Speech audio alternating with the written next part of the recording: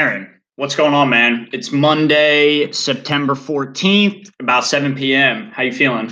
I'm doing pretty good. Like I was saying, kind of just before we hopped on, I've been getting out, exercising a little bit more, going for runs, working out. But how are you doing?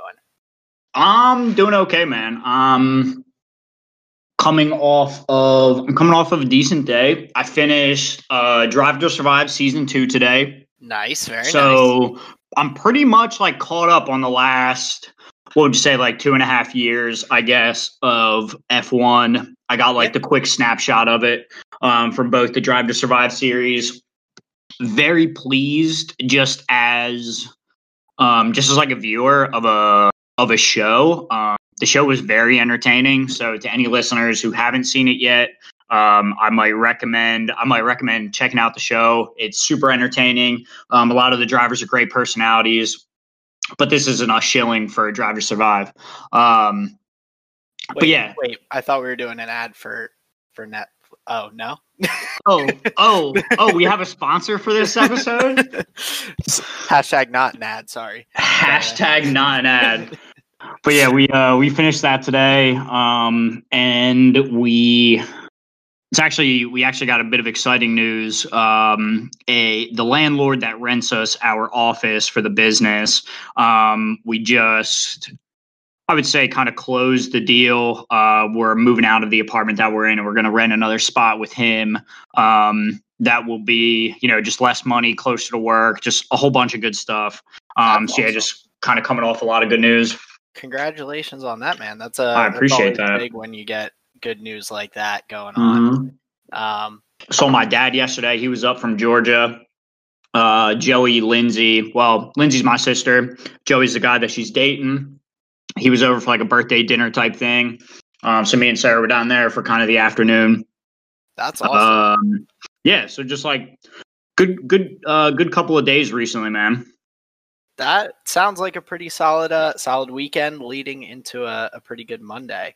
I don't know. I've been feeling, like I said, working out. I've been feeling pretty sore lately, and like you forget kind of, or at least I do. I forget that every time I get back into like exercising and doing that kind of stuff, like how sore you initially get, like from using muscles that you haven't used in a while, and it makes me think about how sore some of these drivers in the Formula One race have to feel after crashing out constantly.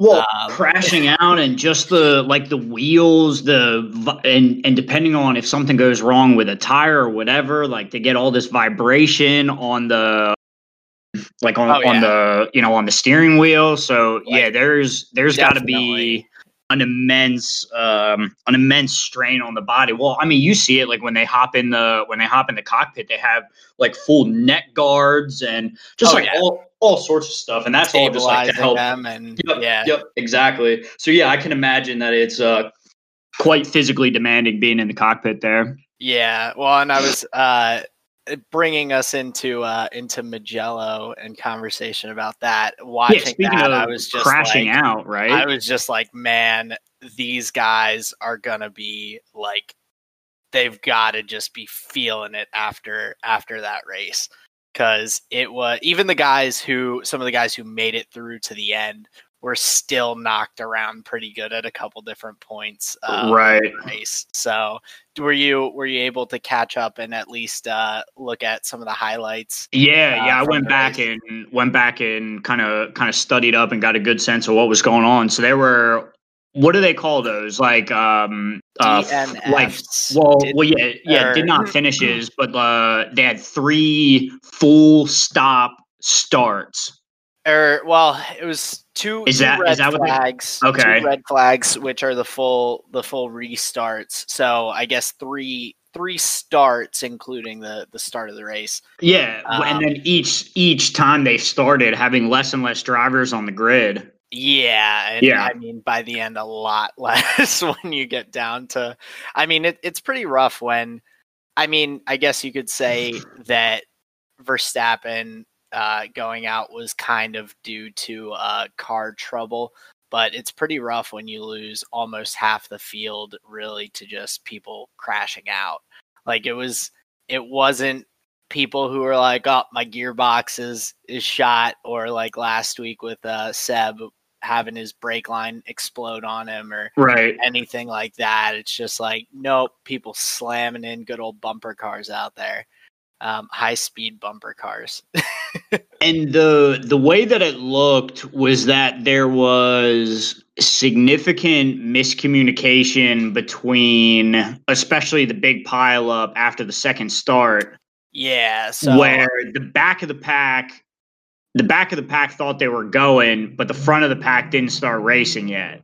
Right, and so like I was listening to some different stuff on that today, and so for anyone who doesn't know, a brief overview of Mugello and the race. There was a crash in the second turn of lap 1, which led to a 9-lap safety car while they were able to clear. There were 2 cars that got knocked out. So Verstappen and Pierre Gasly, last week's winner, got knocked out right off the bat.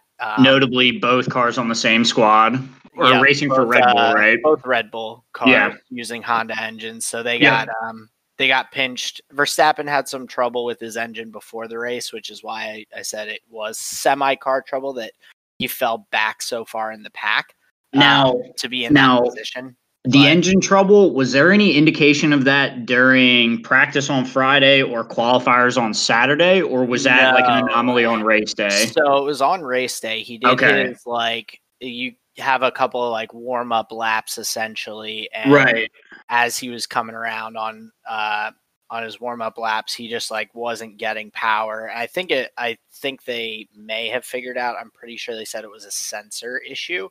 It was like not working properly and not giving enough power to his engine.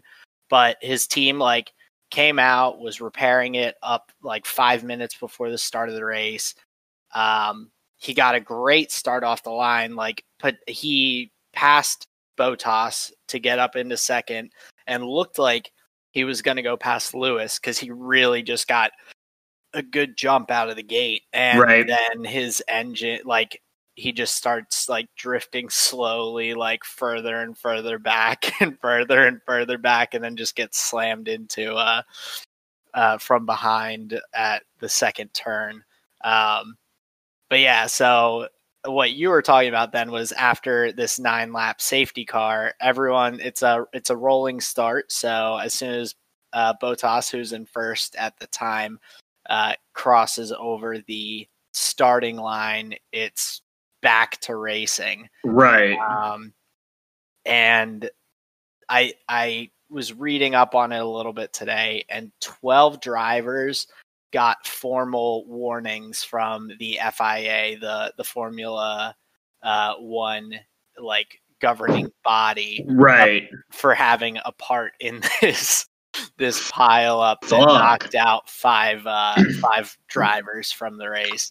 So then how do those warnings factor in down the line for the rest of the season? Is it like a 3-strike warning and you're benched? Are there monetary fines that come in? How do those FIA warnings work? I'm sure that they potentially, so like if it's a continued occurrence, you can lose your super license, which is kind of like something that all Formula One drivers have that allows them to race in Formula One. You have to basically get your Formula One driver's license.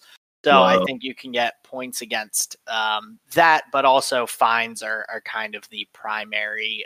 That's so funny. Like, hey, knock it off. Even the fastest drivers in the world can get fucking points on their license.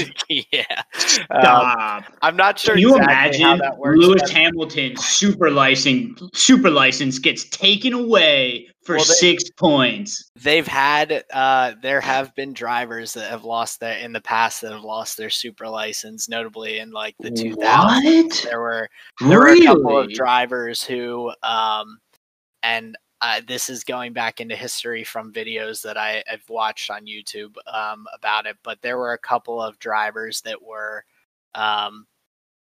I watched a video about like the worst 10 F1 drivers in history kind of thing.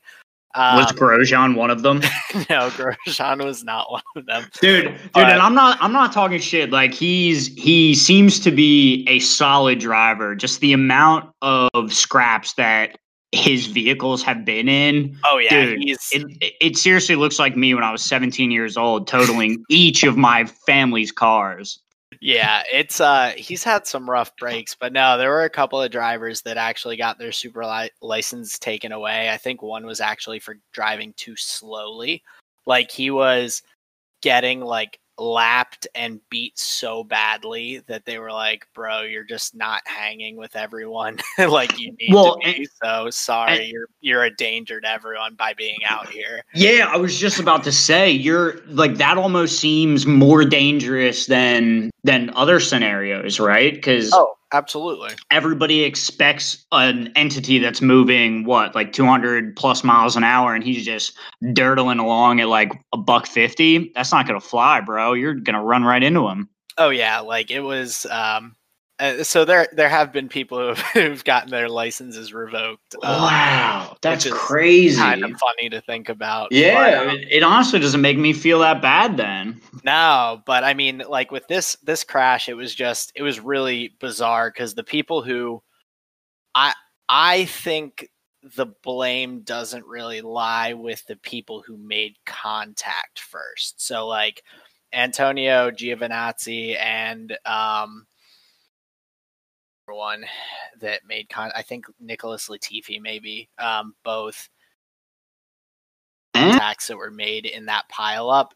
I heard him throwing out Raikkonen's name a little bit. Him, it was as far as I remember from looking back, because Raikkonen made it through all of that, and he ended up finishing the race. Which was, Raikkonen ended up finishing P9, I believe. I mean, just because he finished that doesn't mean he didn't. He didn't do something that could have. He was one of the people who got a warning. So the only people really that didn't get warnings were the top three at the time, which were Hamilton, Bottas, and Charles Leclerc. Right. And then like the three bottom. Okay. Which I think were that were able to like totally drive around it. Yeah. So gotcha. Like I think Grosjean, Vettel, and I think Raikkonen was one that didn't get any so I think it was Raikkonen, Grosjean, and Vettel that were in the back at the time that didn't get, they like made it through, and since they were behind all of the craziness, they didn't get get any warning or anything. So it was like interesting, 3 front and the 3 back, but yeah, it was weird because the middle, some people started to go flat out, and Antonio Giovinazzi was one of the people. He admitted, he was like, I was going full out, and like the guy in front of him, which I'm pretty sure was Latifi, was also going full out, but then realized the people in front of him had slowed down because Bottas hadn't fully gone yet. He was kind of trying to protect his lead and not let other people get up to speed, which is a fair racing thing. Like, you're behind the safety car. He didn't do anything that was not allowed, but he was just going a slower pace until he hit the line, and then he gets the jump, and that's his like advantage for being in first at the end of the safety car. But as soon as Latifi swerved to the left there, Giovinazzi with his lovely Alfa Romero just slammed right into the back of the, like 3 different cars right in front of him. I mean, yeah, with the degree to which that crash was honestly devastating to a lot of those vehicles. Honestly, the one, and I mean, this is going to be, you're going to hear this sentiment echoed from me a million times over, is I'm just fucking glad that nobody was hurt, man. Oh, yeah, it's honestly amazing. And so they in the broadcast, they talked about the halo, which is that little it looks kind of funky, but it's that little like plastic thing that kind of goes around their head and protects their helmet and everything. Yeah, and where like on the like dash cams and driver cams, like it's almost a thing that kind of looks like a windshield without the glass in between. Right, exactly. Yeah. So that's like that's like effectively their roll bar for certain situations. It keeps their helmet below.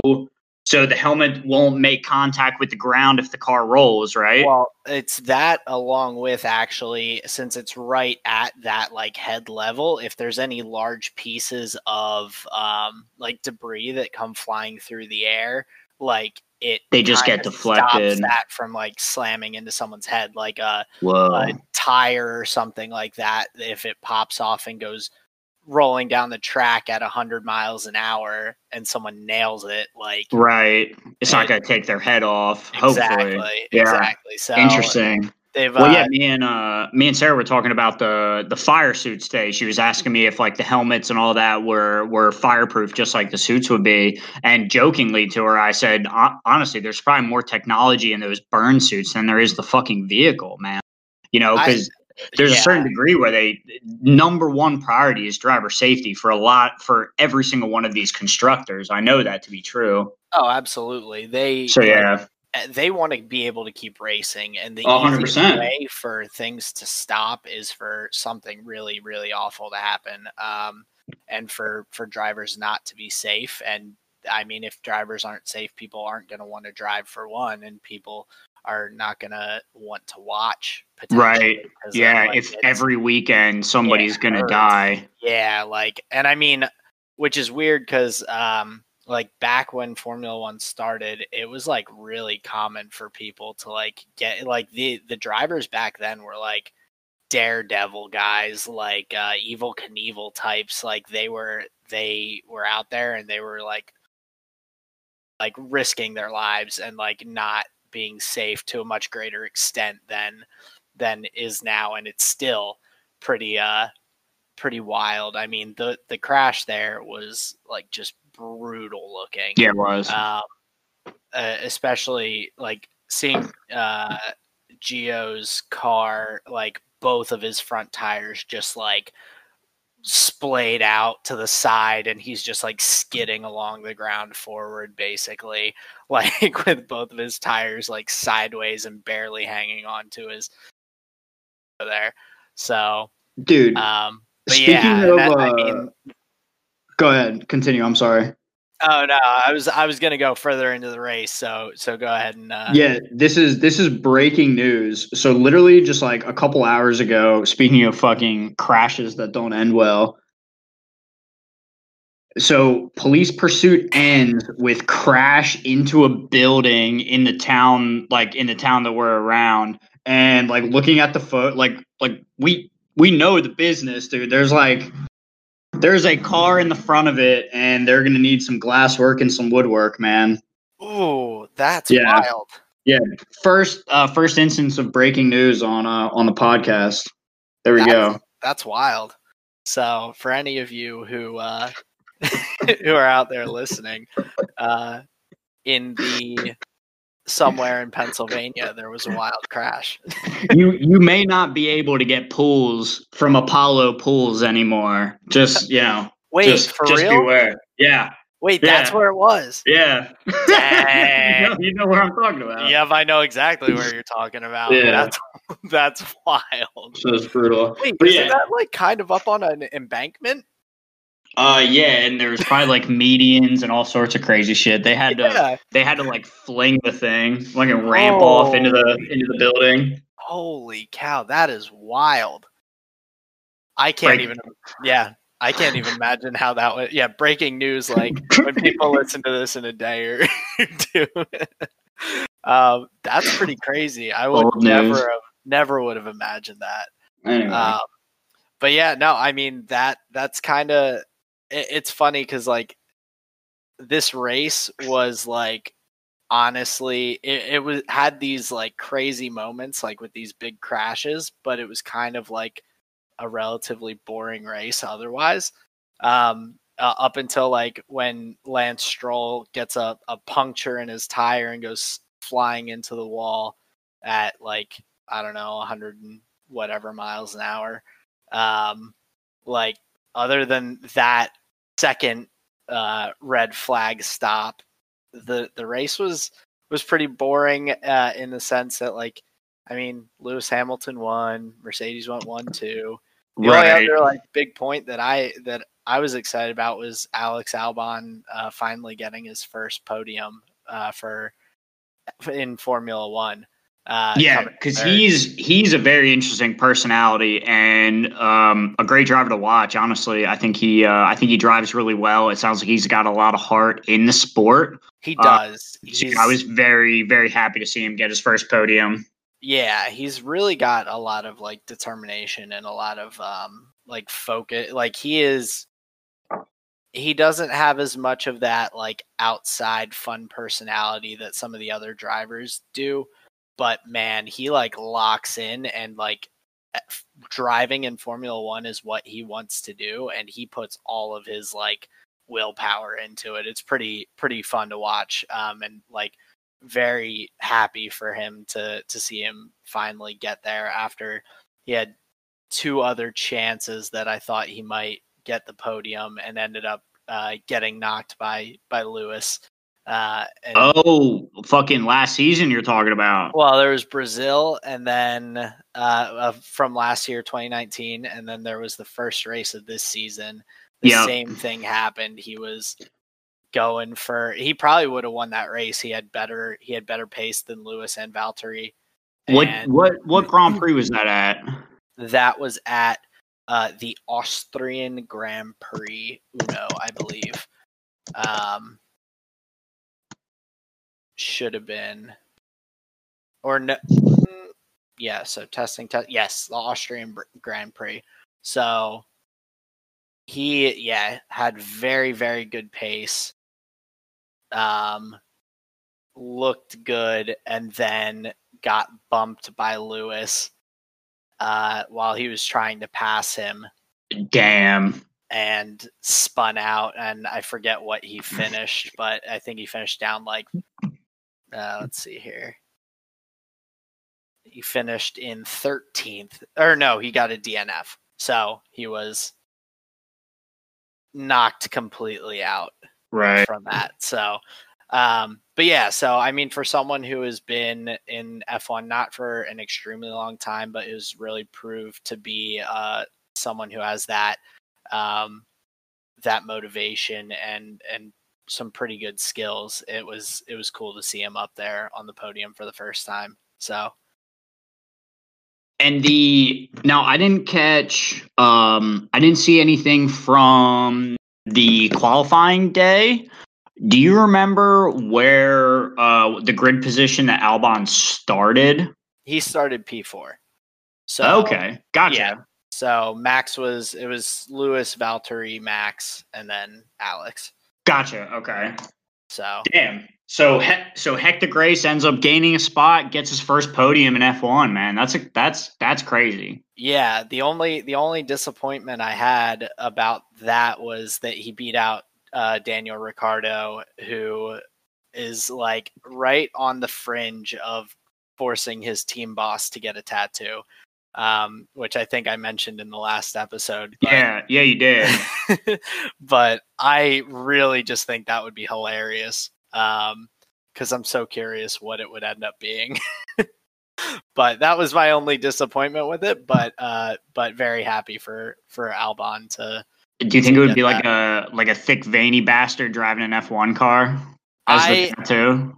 I don't think he would go that far, but I feel like it's going to be something funny or like some sort of inside joke of some sort. Like it's going to be interesting once we hear it, or if we ever hear what that tattoo is, if it happens.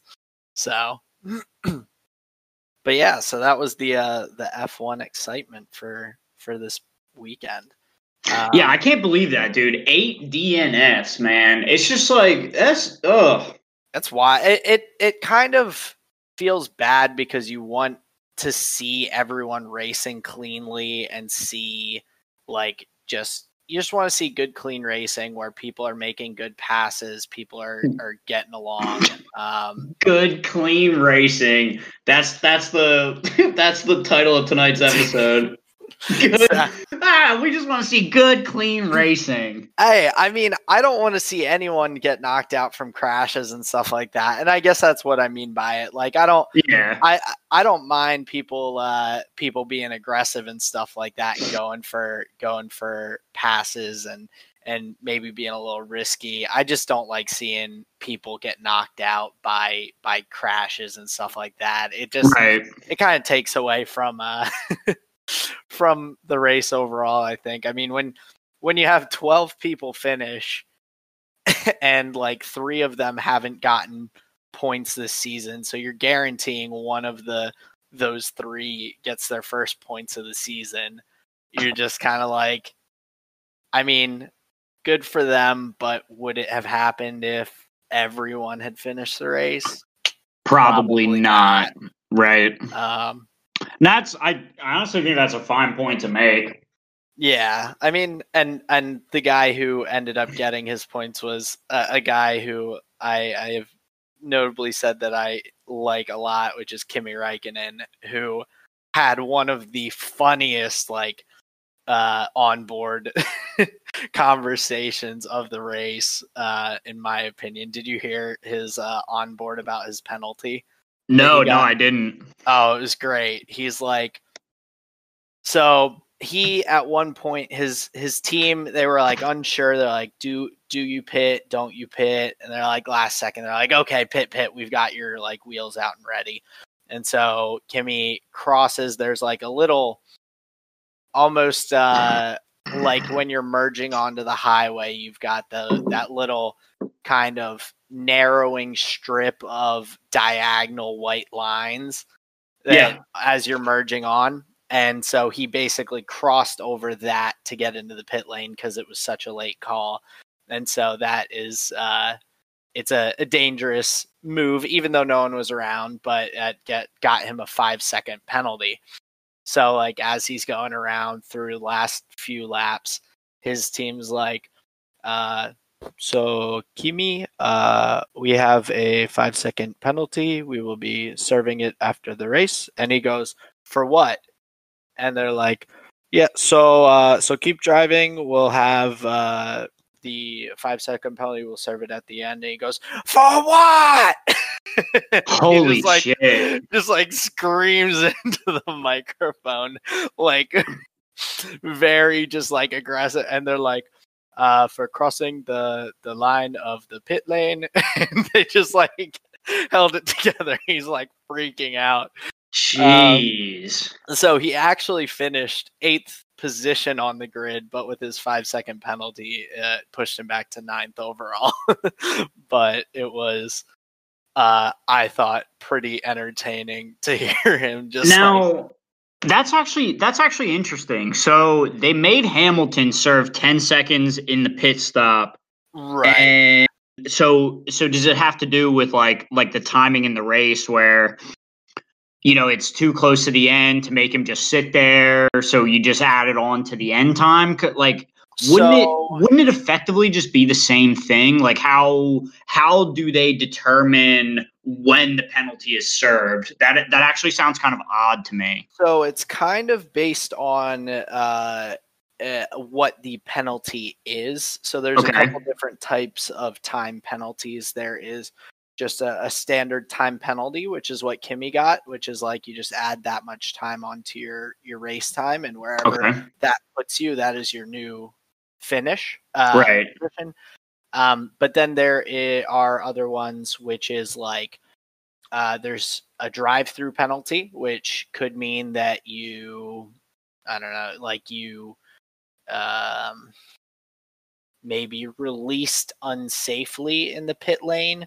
Like someone else was coming in and your team let you go and you almost caused an accident in the pit lane by like merging back out while someone's coming through. Right.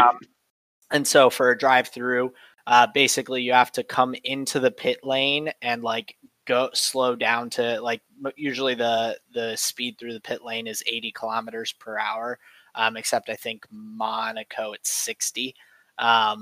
So you have to slow down to the speed, and for a drive-through, you just literally like slow down through that to that speed, drive through the pit lane, and then come back out and merge. So it And then slows whatever you down time it without takes causing, you. like, right, that ends up being your kind of penalty. Is like Gotcha. that slowdown essentially, and And then now with that, I would then there's imagine what Hamilton got, which is what Hamilton got was but what Hamilton got was called a stop and go penalty. So a stop and go penalty, like they give you a amount of time based on what you did, how egregious your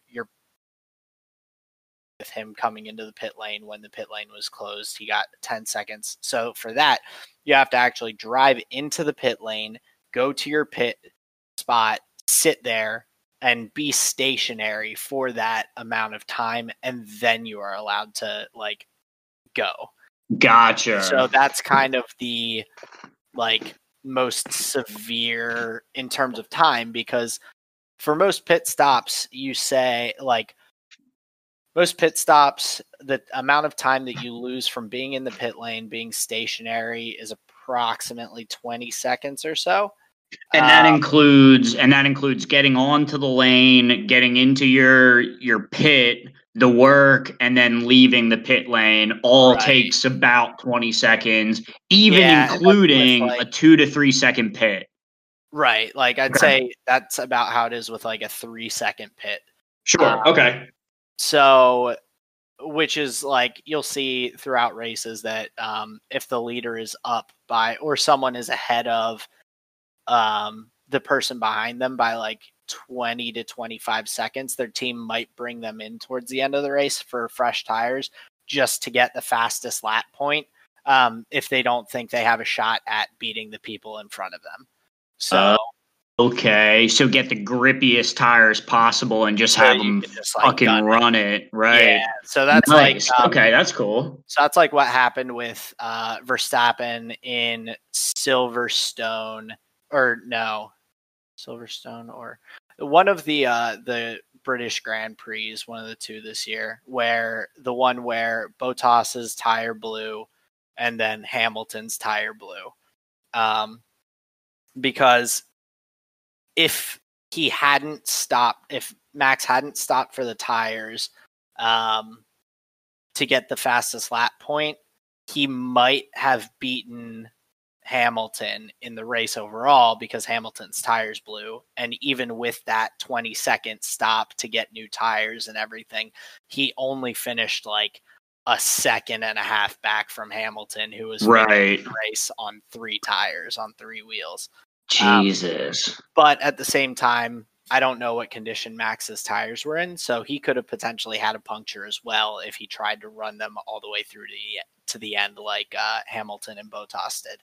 So honestly, now, who knows? But how many pits per race per driver? Like 1 or 2, right? Typically 1 or 2. Those are the most common. If there's no like safety cars or red flag stoppages, you'll probably see most drivers will go for a one-stop strategy. Yep. But if there's a lot of tire degradation and you're really seeing like drivers have struggle with grip, then you may see that or hear over the onboards like their pit team go like, we're gonna go scenario 2, scenario 3, and those are either switching up like what tire compound they're using, whether they're switching to like a medium tire from the soft or a hard tire, or it could be, okay, we're gonna pit earlier, get like these tires, like go and gun it and try and get a second stop in, and having fresh tires throughout the race make up that time difference essentially. So, gotcha. But yeah, so that's Hamilton's penalty was slightly different from Kimi's just in the sense that Kimi didn't have to come into the pit lane for it or anything, because it wasn't a danger to anyone what he did, because no one was like really around him. Like he would have definitely gotten like a bigger hit if he had like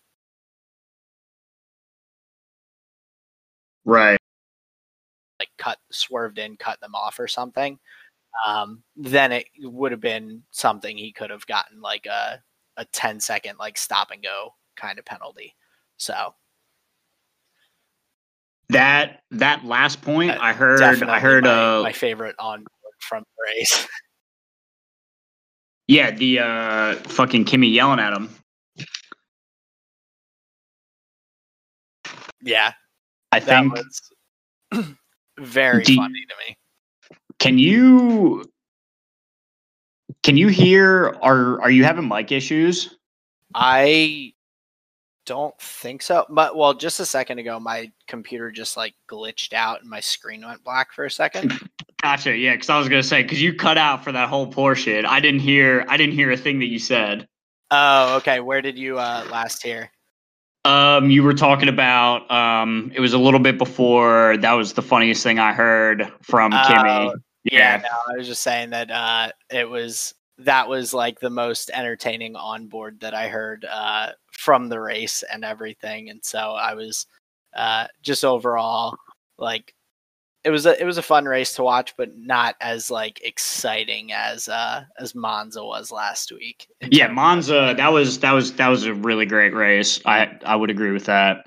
Yeah, so pretty cool. And I mean, it's also kind of crazy to me, like just starting to look at the driver's standings going into essentially the second half of the 2020 season as of right now. But I mean, even with, I think that's Max's third race he hasn't finished, and he's still only 25 points behind Bottas, and he's like 50 or he's 45 points ahead of fourth place. Like he's just like hasn't finished 3 races and he's just chilling there like uncontested third place right now. Well, I think that not only speaks to maybe the difference in skill set between some of these drivers, but I think it also factors in, well, not it, but I think as a fan, you also have to factor in that some of these drivers are driving very different vehicles. Oh yeah, absolutely. Yeah. And that just exemplifies the significant difference that is the difference in engines. And yeah, even though 3 DNFs and this and that just proves that, man, I think a lot of these constructors are pretty far behind. I would say so. And yeah. I mean, to the point that that was another kind of entertaining point for me in the broadcast was I think it was Martin Brundle, one of the announcers. He's like talking about the Racing Point cars. And so like we were saying, Lance Stroll is going to be the continuing on with Racing Point, and Sebastian Vettel will be with them next year when they become Aston Martin Racing. And they were like, so Racing Point had some upgrades to Lance's car, but they only had one of the parts. So Lance got it. And so like Sergio is just like driving an inferior car to his teammate because they're like, well, Lance is going to be on the team next year. Like and his dad owns the team. So he gets the new parts to add on to the car that we've developed to make it better. Dude, that would feel so bad as like, whether you're first or second seat, just like getting like the literal last year's model. Yeah, like you're just getting, or just like it'll take them, I don't know, maybe another week or two to manufacture this part that they had put on. Because I mean, it worked well for Lance until his tire blew, so he was looking pretty good. So I mean, I'm assuming they'll make one to add to Sergio's car, but it might take a couple weeks for them to since they have to manufacture these parts. So that's kind of rough that he's just like, yep, I'm just like gonna be driving a worse car for the rest of the season, basically. Now, do you think drivers get like superstitious about that kind of shit where like, ooh, if I'm not, or oh, if the race doesn't start like, or oh, I don't want to have a different, like do you think do you think that kind of stuff factors in for drivers like it does like it might for other sports, other athletes? I think to some extent, because I feel like with things like that, a lot of that stuff it affects like your mental and kind of like where you're at with things. Like it definitely, I think I would be like in my head about that, thinking, like, oh, what is the team doing to like affect me compared to my teammate? Like, what is improving us? And like looking at superstitions, like I can imagine that they get in such like interesting routines, like for their racing and everything. Like I can imagine that there's probably one of them out there that has the same pair of boxers that they wear for every race, or like some like morning routine, like I have to get up at this time and I have to eat my breakfast like and this is what I have on for my race day breakfast, and if my eggs are just, if they're over medium instead of over easy, I will lose my mind. And is that how you eat your eggs? Over easy? Nah, I like over medium actually, but gotcha. I eat eggs in many ways. I like I'm a big omelet guy. I like having all the extra stuff thrown in. But yeah, like I kind of wonder for some of these guys, because honestly, like a lot of professional athletes, I feel like have some really weird superstitions. Like looking at there are, in terms of other driving professional athletes, Danica Patrick is very into crystals and like different crystals and like stone gems and things like that give different energy. There's this whole system of belief that revolves around like crystals and the different energies they give. I actually so I listened to a podcast with her talking about this for a bit, and I ended up going and buying like it was for like $5 off Amazon. I got a crystal, and it has to, or most crystals you have to like charge up. Yep, you gotta put them out in sunlight, or you gotta hold it against your own heart, or something like that. But the one that I have actually has a permanent charge. I can increase the energy from it, by like having it bathe in moonlight and other things like that. Okay, so it's a moonstone. But mine is yes, it's like Pokemon. Gotcha. It'll evolve your Clefairy. Exactly. Gotcha. But I've got my and I have to look it up because I can't remember exactly what it's called. But I have my crystal that I tried to use for good luck for my sports teams this weekend, and it was nowhere close to working. So it didn't quite have the effect I was hoping. Well, yeah, I was gonna say that's just like rubbing like the Buddha's belly for good luck, man. It seems a little it's a little far-fetched for sure. But I mean, but also like there are all sorts of other ones. Like you've got in professional hockey, you've got like people with that they grow out playoff beards. Like once the playoffs start, like you don't shave your beard at all. Like, and they get looking like cavemen before the end of the playoffs for most of them. Well, the one I wanted to go back to before we get too far away, you said, drivers who don't change their underwear. The way I understand it about F1 cars is there's no system for them to go to the bathroom. They just do it if they have to. So I would hope to God that none of these people are using the same boxers. I would agree. And actually, Think that's about something that. I hadn't thought about. And up until this year, I had like always been wondering, like, I'm like, man, it is hot on those racetracks. You're in this giant fireproof suit. Like, how thirsty those drivers have to get. And I was like, and I had thought that, like, but I never knew how exactly that worked until there's a drink button on the steering wheel. Yeah, which I just learned this year, and I like and also in one of the onboards from an earlier race, one of the drivers, I remember, he's like, so my my drink bag has a leak. My foot is very wet right now. I'm like, oh no. Like, I don't know what exactly happened, but it must have like had some small like drip, and all of a sudden he just like notices as he's like going around this track 200 miles an hour that my foot is just wet.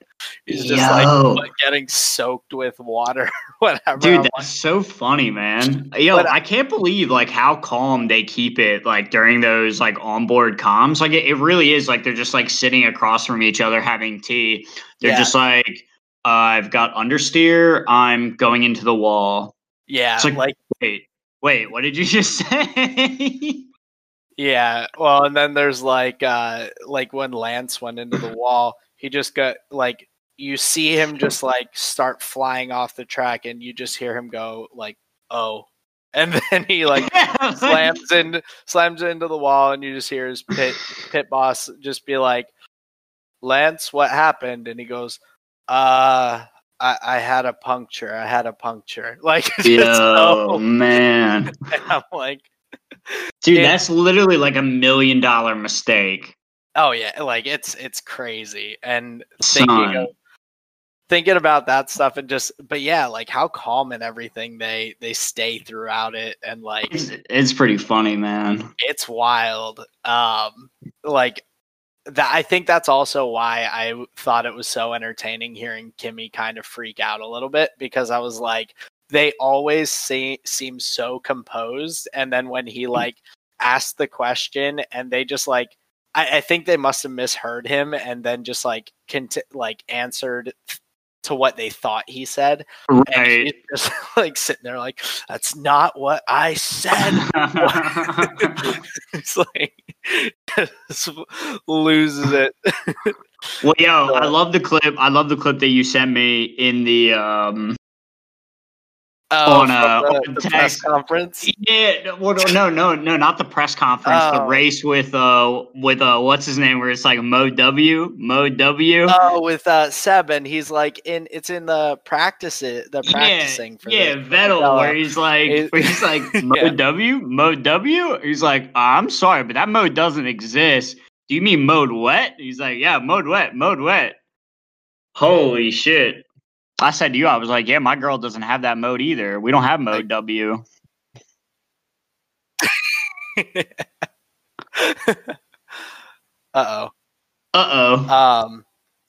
You've cut out a couple times there. I heard what you're saying, but I keep seeing Discord pop up and say that you're cutting out. So then I will. I'll try to stay closer to my mic. I keep like leaning back and shit too. That's my bad. Worries. I wasn't sure if it was like a Discord thing, like I had for a second, or what exactly. But no, I just have a very elementary podcast set up here, so I'm just kicking it in the green room here. Same. I'm chilling. But yeah, man, we before we went all the way back to fucking F1, we were talking about like superstitions. We were talking about Danica Patrick and her love of benign crystals. Yeah. Yeah. So how have the crystals worked for you? So I just got it this past.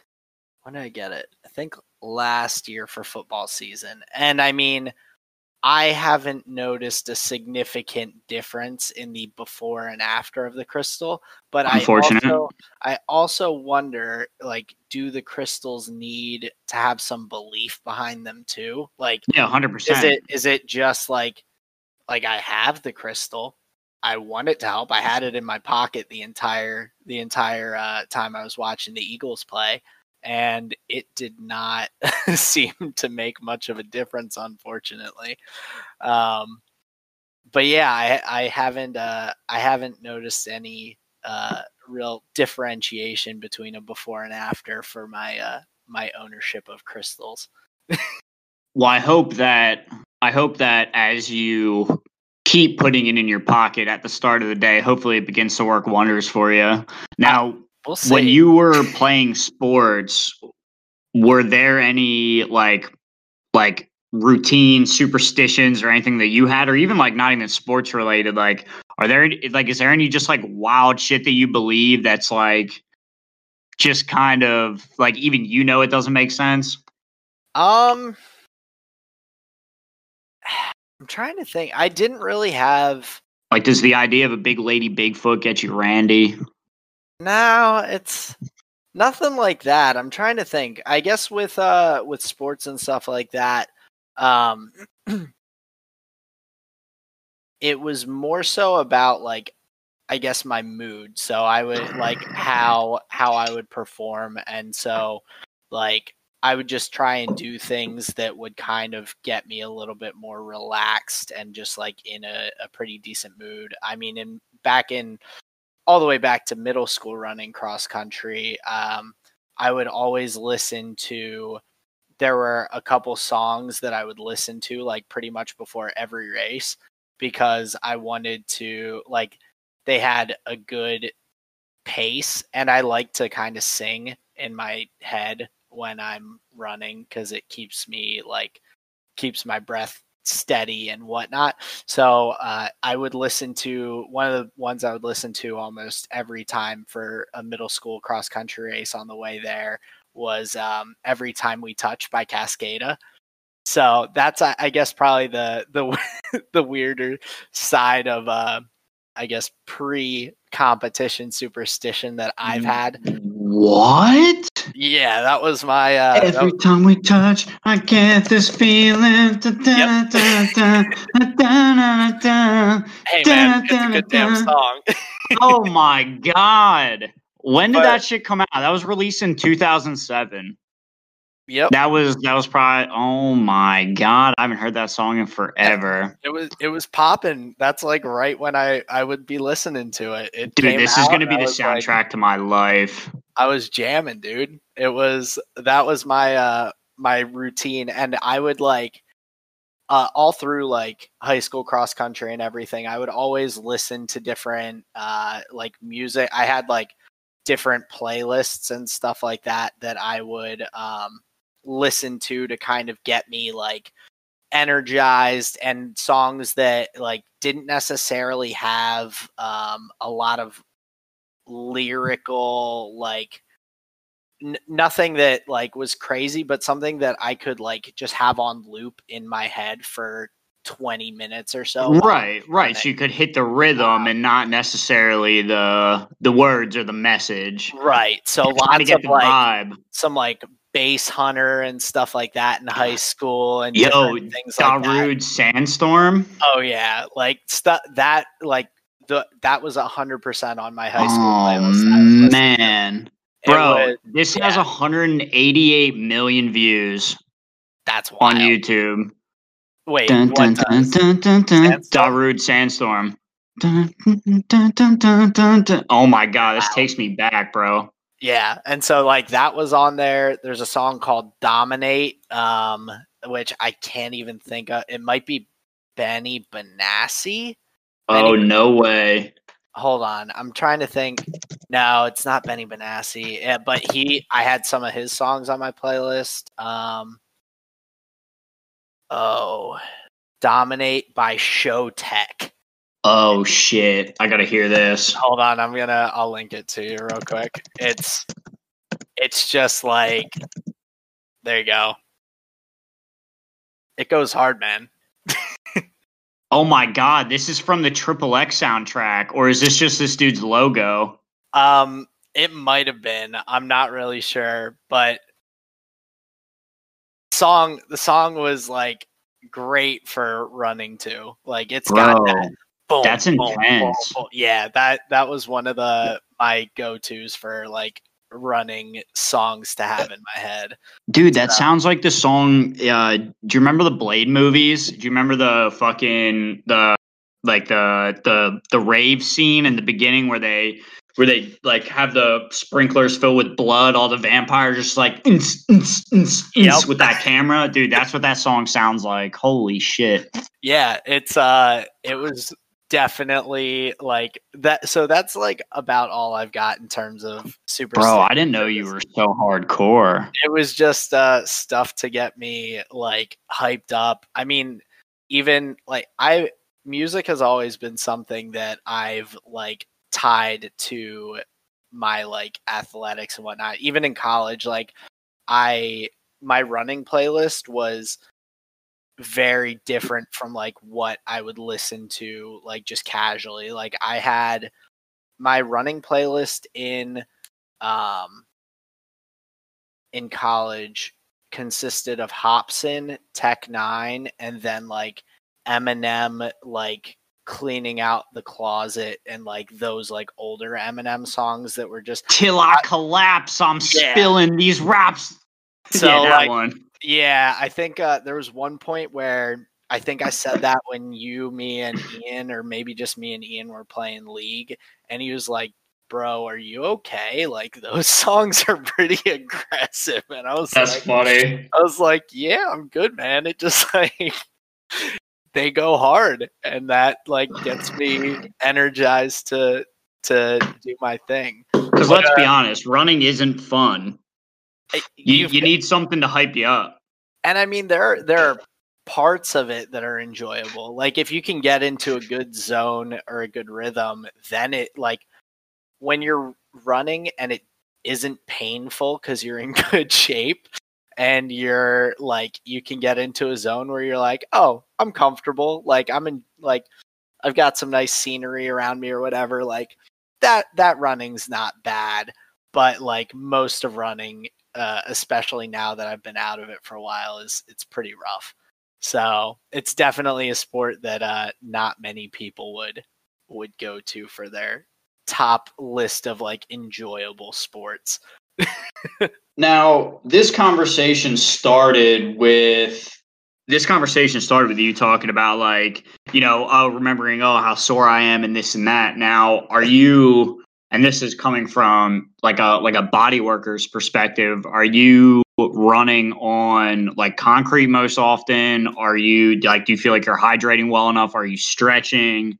Definitely doing well in terms of the hydrating. I try to drink a few bottles of water. I have like a reusable, like, I don't know, 24-ounce bottle that I try and drink 2 to 3 times during my work day.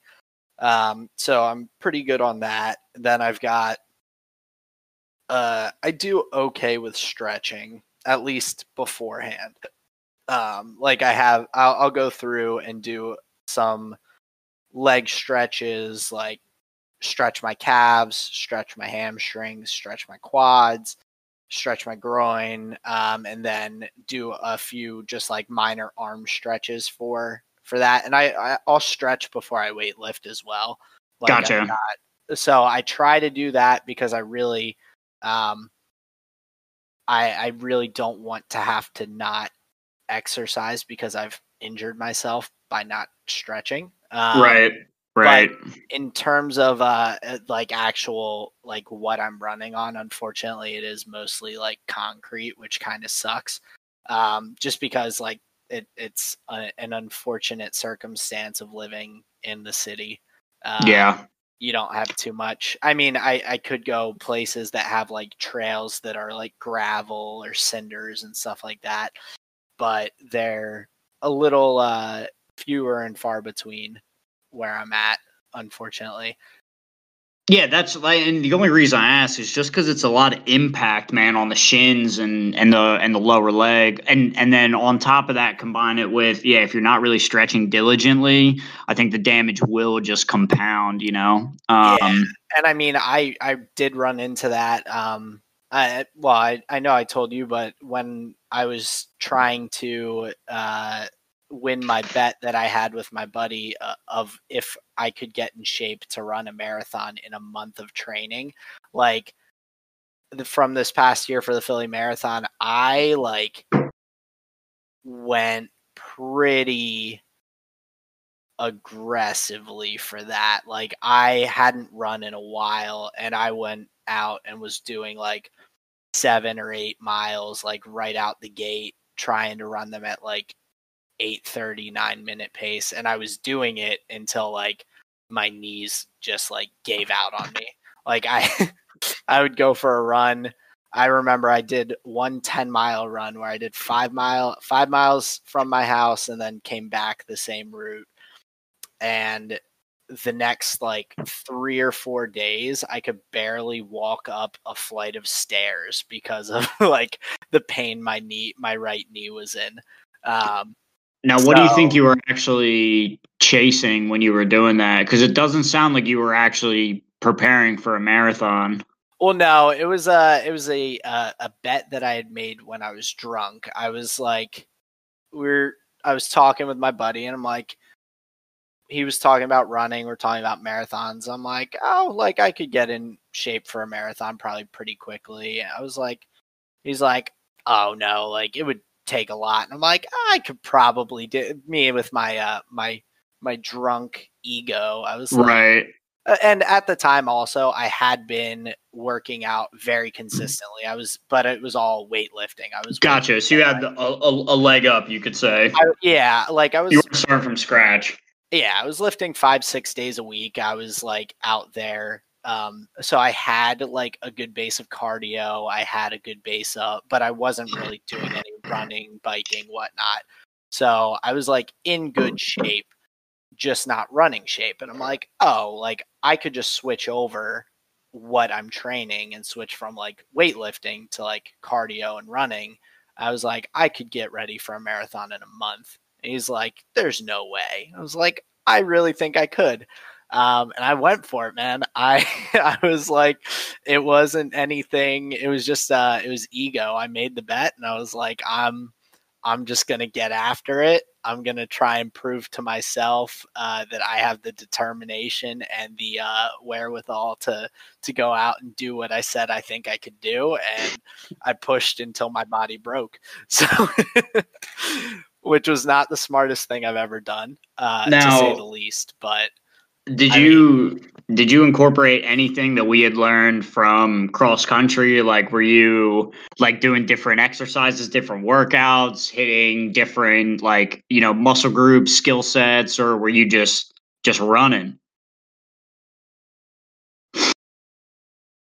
Was doing a little bit of like I would run different areas. So some areas I would run that had some more hills in them to try and mix things up. I would run in I would try and do some like days where I'm doing only like 4 miles, but I'm running at a faster pace, more of like a tempo kind of run. And then like the 10-mile long run, it was more that was just like uh slower, just trying to build up some stamina, try and be like, okay, like if I can do 10 mile, because my thought process was I didn't need to physically train in terms of like I didn't need to run 26 miles as a like one of my training days to prove to myself that I could complete a marathon.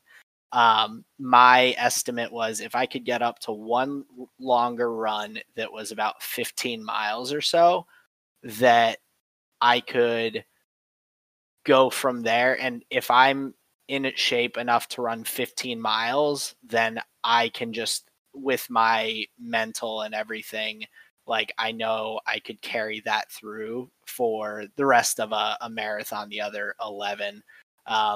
Just by knowing that my body's in shape to go that far, like then my body has to be in good enough shape to like go the rest of the way, essentially, is what my thought process was. Well, So I was that trying makes to sense build to up me. to that point. Okay. Yeah, because that makes sense to me in the sense that you don't.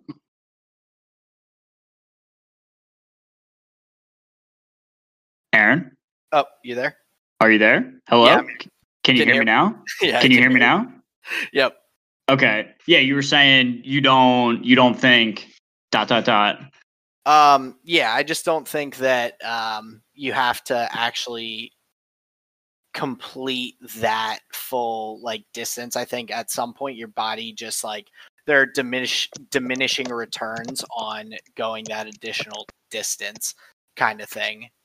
So Now, okay, so I was listening to a podcast and it was I believe it was a Marine or like a Marine trainer, and he was talking about the capacity for the body to push. And he said, or he believes, and in his trainings and studies have shown that the body will start to send the quit signal at 40% capacity exertion. So that feeling that you get of like, when you're running your race and, oh man, I don't think I have anything left. Ooh man, I don't want to keep going. Ooh man, I'm getting pretty tired. Ooh, I'm kind of hurting. Yeah. Those thoughts come at 40%. Interesting. And I guess what you said kind of resonates with me in the sense that you were talking about like, oh, if I can hit this point, my mental can carry me the rest of the way. Yep. No, and I think that's just like a very self-aware thing, and it's a runner's mentality in the sense that, yeah, it is a mental sport more than actually a physical sport. So yeah, no, I think I just think that's a great point to make. Well, did you have any like back from your days of running and whatnot? Did you have any mental tricks that or like things that you did that were like, this is how I'm gonna like psych myself up. This is how I kind of push through. Because I like honestly back then for me, I was a head case like big time. To the point that like for track when I ran my junior and senior year, I only wanted to run, and I actually got my coach to let me not run like the long distance races, which you'd think like running cross country. I should be doing, like, the mile man, they sucked. I ran the 400 and 800 in track because I would get into my own head too much running in circles. Yep. So I just was like, these are the distances that I can run where I'm pretty much flat out, and it was like that SpongeBob clip where he's like, all you know is luxury and fine dining or whatever, where he's like getting everything else out of his brain. I was like in that, and I'm like, the only things I know while I'm doing this are pumping my arms and breathing. Like, right. Well, and you don't have to worry about like reserve or like managing your own tempo. You just have to go for it. Yep, I just had in the 4 and the 8. You're just hitting 1 or 2 laps. Yeah, no, I was with you 100%. Though the 1600 and it would have been the 3200, which was the 2-mile race in track. It was just brutal because it was. I'm going back to what you said, talking about the scenery. There's an element to cross country that you could zoom. You could zoom because and now, listeners, please understand that this is coming from the worst cross-country runner the sport has ever seen. It made it easier to run because you were going to consistently be able to see something new. And just like you, I would get into my own head running the 16 and the 32 because it was just monotonous. The winner, the guy who's in P1 just like lapping you basically. It's not cool. Yeah, you're just out there. I mean, like 8 laps on a track for the 3200 is just a lot. Like I ran. And it's not even like sexy. You know, like it's not sexy. It's like a spectator thing. Like nobody wants to watch that, bro. The distance runners are definitely the least sexy of all of the track and field athletes. Like people want to see the 100-meter, They want to see people all out sprinting as fast as they can. They want to see the high jump, and they want to see like javelin. Like those are the. Well, that was the thing. I picked a spectacle one. You know, I went to hurdling. That was fun. Ooh. Hurdling was sweet. That's definitely a spectacle one. I was not. I didn't have the build for hurdling, I would say. I mean, that was a very small period of your life, my man. You went from being a little bean sprout to you're fucking tall now, man. You would hit those hurdles like nothing else. Oh, now I'd probably be fine. Back then, yeah, you could just step over them. Back then, I would have literally hit those hurdles like nothing else. With your goddamn forehead, bro. You were literally. I would have been knocking every single one of them over. But no, what I can say as far as like pre-race or like pre-game strategies, when we were doing like warm-ups and either like walking the track or doing like, you know, like the 1 mile warm-up on race day where we were like trying to learn the track, I would take a drink of water at the start line and I would try and hold it in my mouth for as long as I could. And that was the way I would practice just breathing in through my nose. Interesting. That's actually a pretty solid way to like kind of get yourself in that mindset. Yeah, it was very much a I knew I was already down on weapons compared to some of the dudes that I was going to be racing against. So in my head, I was like, this is the way that I can get an edge. I'm going to know how to breathe better than these guys. Hey, that's huge. That does make a big difference as like minor of a thing as it sounds, because everyone's like, I breathe every day, all day. Mm-hmm. But you always learn about, you know, when you're doing sports, the, you know, in through your nose deep and all the way out through your mouth and deep in through your nose and out through your mouth. Like there's something to that in the sense that that's been the narrative for a long time now. Obviously, there's something to it physiologically speaking, right? Yeah, I feel like that was my little game. Yeah, interesting. That's a pretty solid one. But now let me kind of swerve this conversation a little bit. Not superstitions or pregame routines. How were you, or how are you?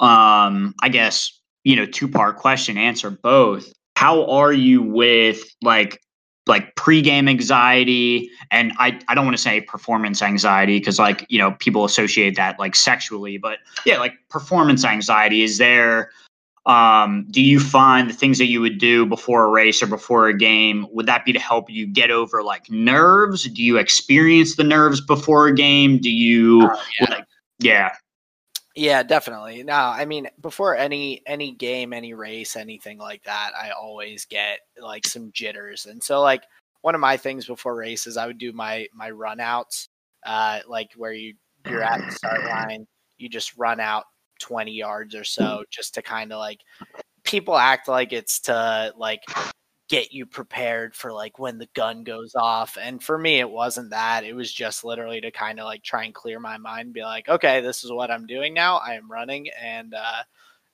like I need to just get in the zone for. Right. But no, I definitely, like, looking back, I had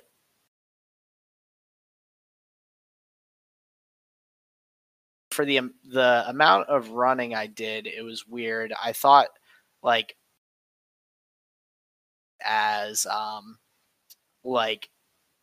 seasonal allergies from like ragweed and stuff like that, and it definitely had that to some extent. But I don't think what I was experiencing, like looking back now and kind of going through life, I don't really think that what I was asthma attacks. I honestly think that they were kind of like anxiety attacks, because interesting I was like pretty competitive. I like expected a lot of myself and expected to do well. I mean, my brother was on the team and he was a pretty good runner as well. And so when I would start, and so I think there would be times where I would start having trouble breathing because of allergies and whatnot.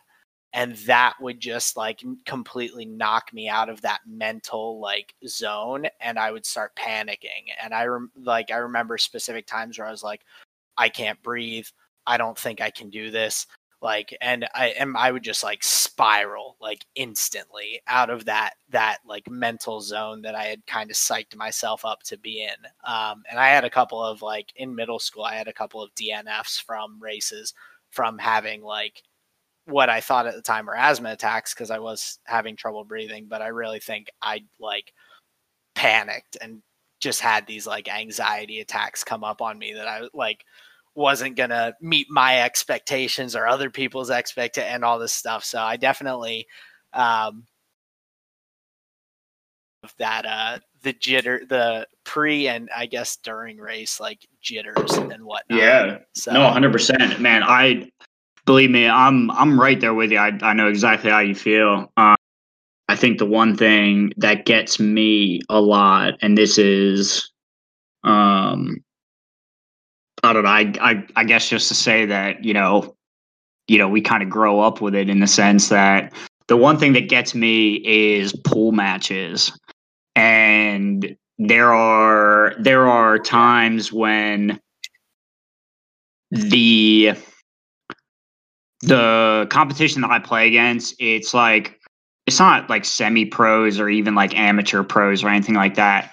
But the skill level that I'm able to play at matches roughly the higher end of the district league that I play in, which therein creates insane jitters like before these matches. And it's to the degree that sometimes I really have trouble like hitting a flow state during the match, and it can really fuck with my game to the degree that I'm really not sure I've developed great strategies to handle that. Although recently, and this may lead into further conversations down the line, but the one thing that or one area where it's stuck with me is our Commander 9 League, where we play. It's a format in Magic the Gathering, a popular card game known as Commander. And over the time that we've played with this play group, it's ramped up in competitiveness. The cards that we use are stronger, faster, more powerful, worth a little more money. And the reason I say worth a little more money is it's just indicative of the power level of the cards. And the reason I say Commander 9, that's how we broke out the league, where each player in the league gets 9 decks that they can define as their most competitive, their most tuned list, right? And we utilize a pick and ban strategy that's very similar to League of Legends, where we now know, what's in these deck lists. We know the power level. We know how quickly they can win. And that's the idea. We wanted everybody to be on a level playing field and like be able to play at a just a bit of a higher level without being coy about it, right? Yeah, so I end up getting pretty nervous about the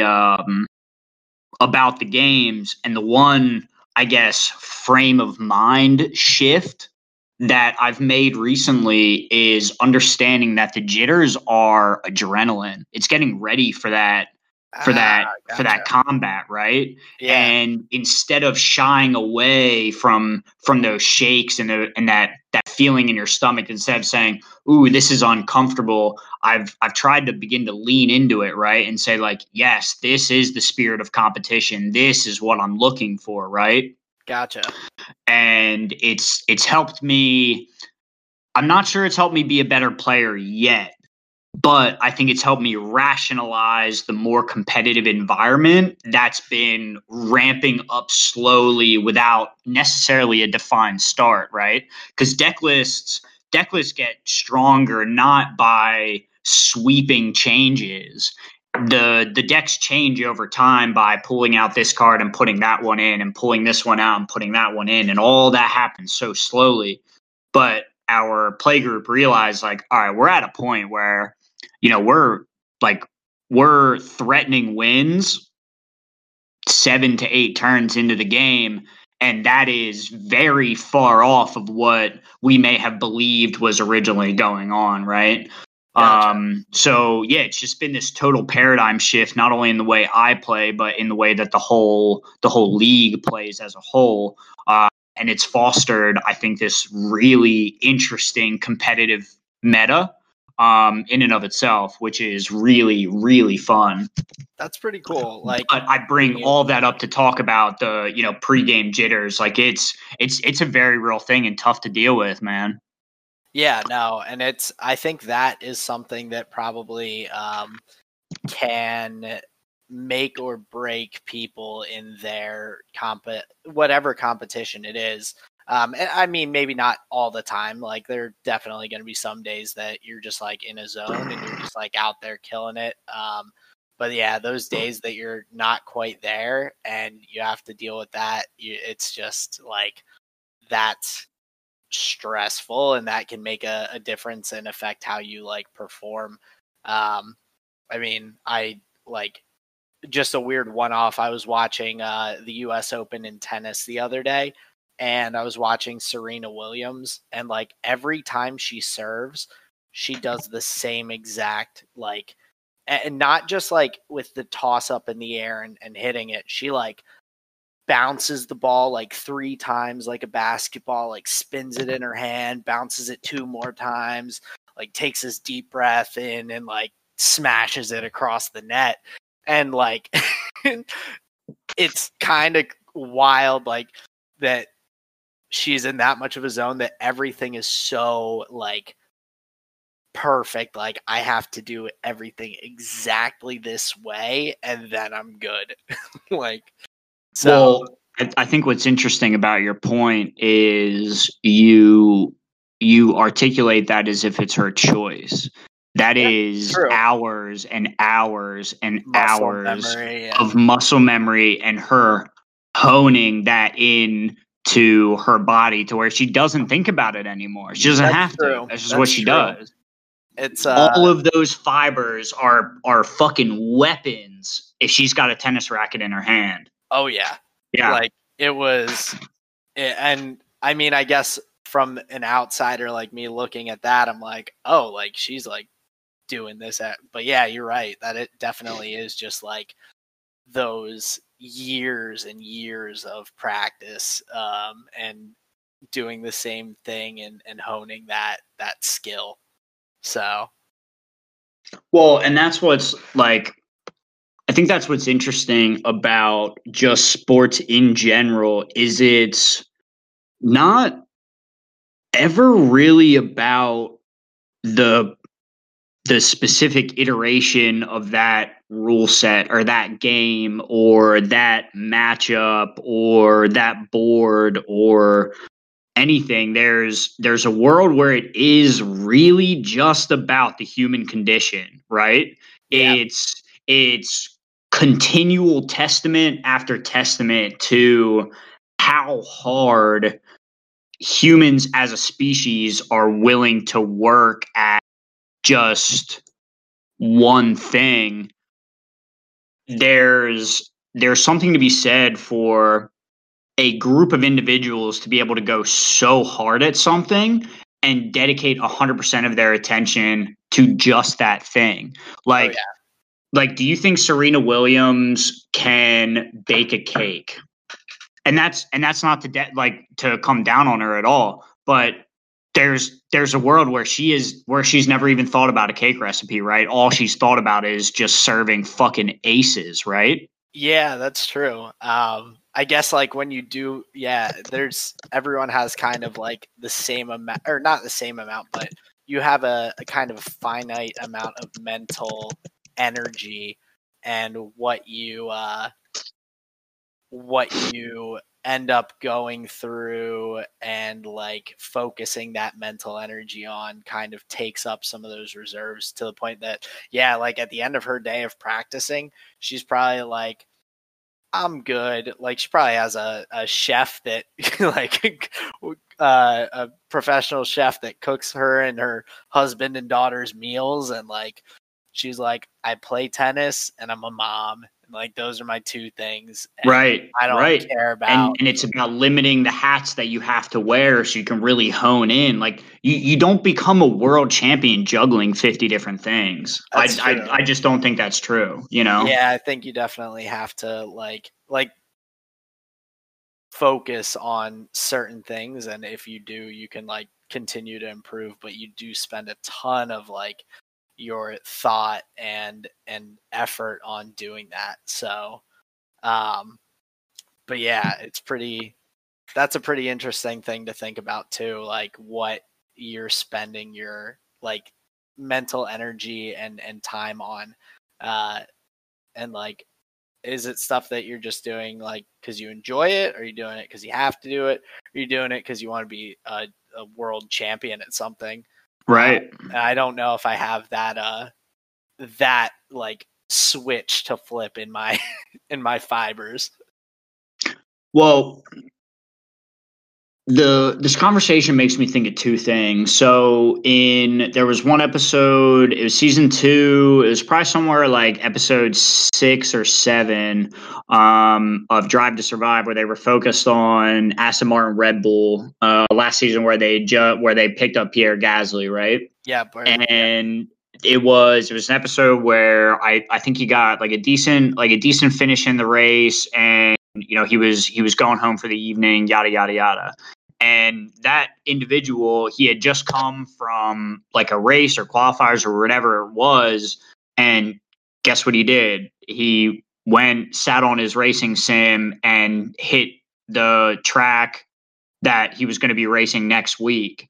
So even off the track, my man was still racing, right? Yeah. That's and it has to be the same. Like it has to be the same with every prospective world champion or every athlete that is hunting for greatness. Like I have to believe that after the US Open, Serena Williams went home and played Wii Sports and hit up that tennis room. You know what I mean? Like you got to always be practicing. I definitely get that.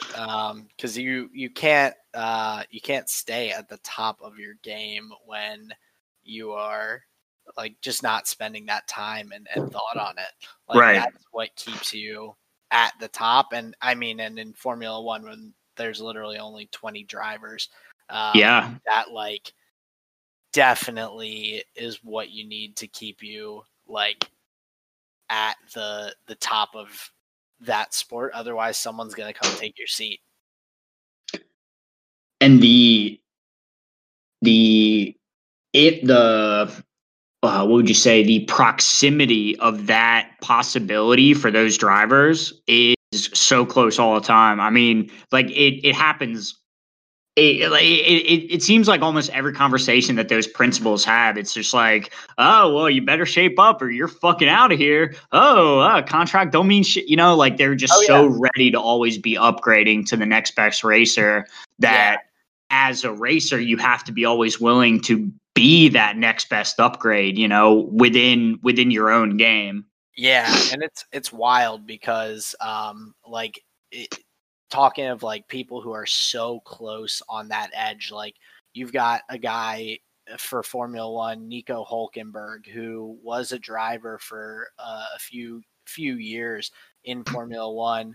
He didn't get a team this year, and he's a reserve driver. But for a bit, from videos I've watched and things I've read, he was being considered to drive for Mercedes if Lewis had left at one point during his like contract. And so this guy is someone who could have potentially gone and was being like looked at to potentially be a signing if needed for the top team in Formula One right now. And he is just like not racing at all.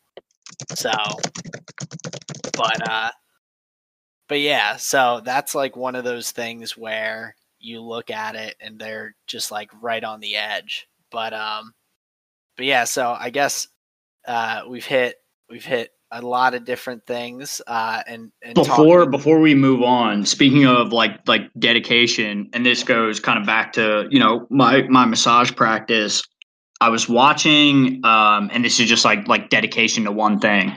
So I was watching a gentleman, or I was taking a class with a gentleman. His name's Bruce Baltz, talking about active isolated stretching. Okay. And he studied with the gentleman who came up with this like modality, this like way to apply body work. And he studied this modality for like 10, 11, 12 years from the guy that invented it. And even in his classes that he teaches today, after he has so much time in, he still says like, oh, I'm always learning. I can always get better. There's always things to improve on. And, this is all about angles. And some days we don't get the angles right and yada, yada, yada. And he said, dedicating 10 years to one modality isn't for everybody. He said, but I'm happy I did it. He said, I'm encouraged by the way that this one way of thinking about bodywork has completely changed his thinking about the practice and like reinvigorated his love for just bodyworking in general, that he was willing to dedicate like 100% of his like clinical focus to just one modality, to the degree that active isolating stretching is barely massage anymore. It's barely massage. But you take this therapist that learns a good enough theory that he was willing to run with it for 10 years and throw out everything else he ever learned and said, nah, this is where it's at. He said, this is what's going to get results. Now, he incorporates massage into his practice. There are some clients that may get more massage than AIS, the activate, the stretching. But he knows for him and his clients that him focusing just on AIS is going to get them the best results that he knows how to get them. So there's something to be said for an individual who is willing to put that time into one area of study and learning about all the ways that different muscles interact with each other, and when you stretch one muscle or contract another one, what that does to other areas of the body. So when he's working with a client, he has 100% awareness of exactly what he is putting that client through anatomically and physiologically speaking. He is very in tune with what's going on. And I think that's a depth that only you can get to if you're willing to put the time in. Yeah.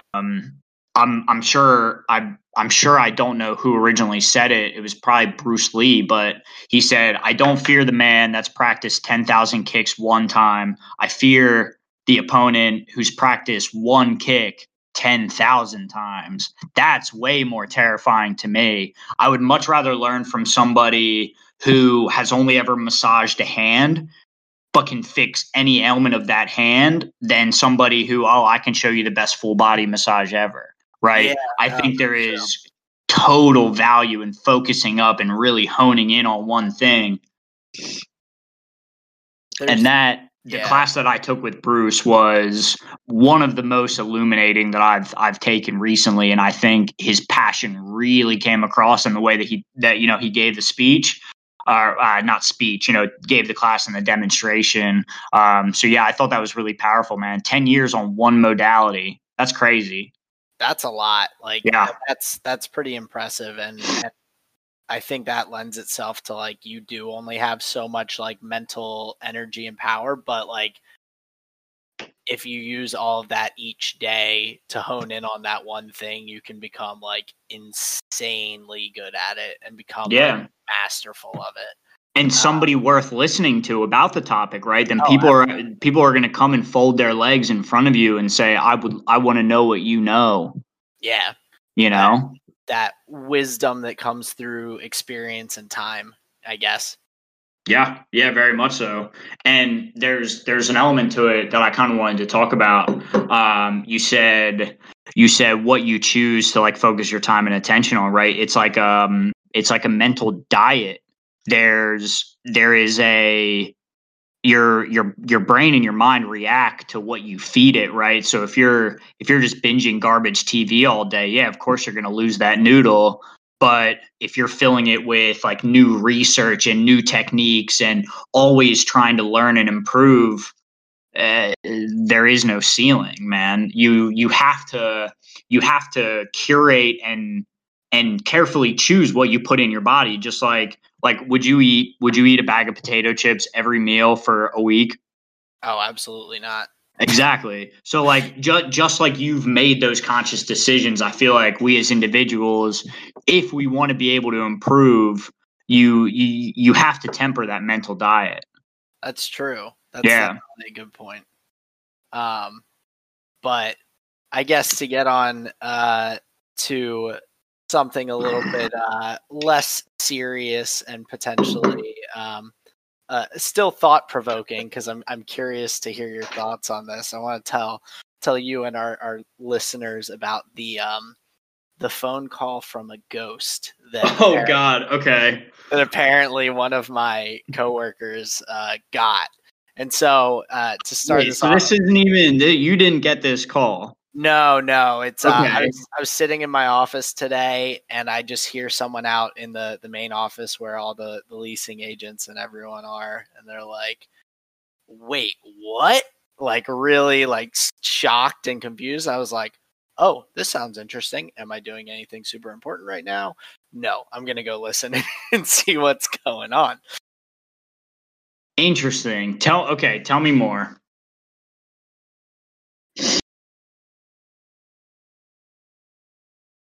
I can't hear anything. $500 to reserve an apartment, and over the weekend, our weekend guy who's in got a phone call from someone that was like, "Oh,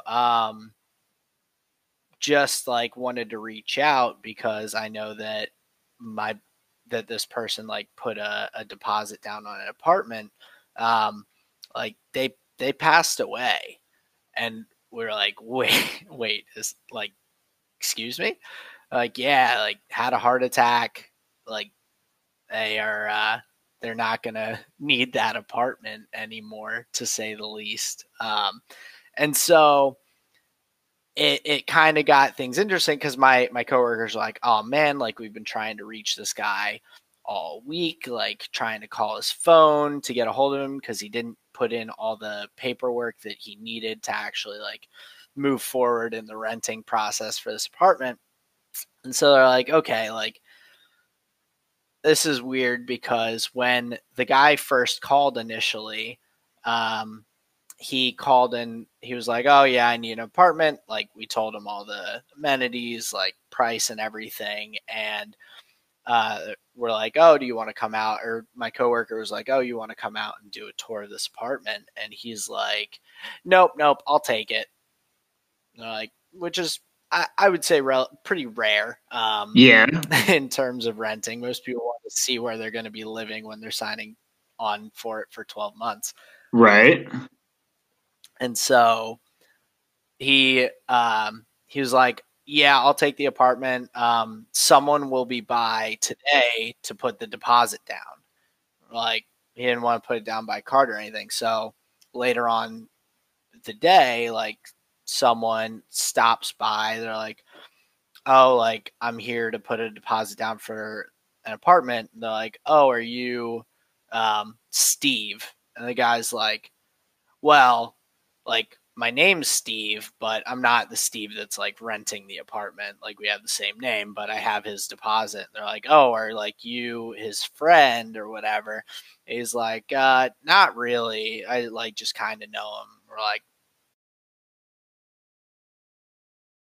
Yeah, that's fishy as hell. it was just like bizarre. Yeah, so it was strange, but then we're like reaching out. And so it came to a head where we're like, okay, so like, what's the deal with this? This is weird. So, who had been told the guy had passed away, like looked for obituaries with the guy's name to see. And so they find the obituary and it's from September 9th. So this past Wednesday. Okay. And then my other coworker goes, no, I talked to this guy on the 10th. They're like, I had a conversation with him on the phone on the 10th on Thursday, like about were you able to like track records? Did you guys confirm that it was actually the 10th? So I didn't go that far with it. So the property manager is on vacation, so we're kind of like unsure what to do because like the person put the deposit down. It's not like they put it down on a credit card and we can refund it. It wasn't put down on a check that we can just like void. They did it in a Western Union money order. And so like with money orders, you can't track them at all. They're not like you can just go get a money order at CVS and be like, here, I have $500. I'd like a $500 money order. Right. Certified funds. And like, okay, here you go. And like, there's no real way to track it.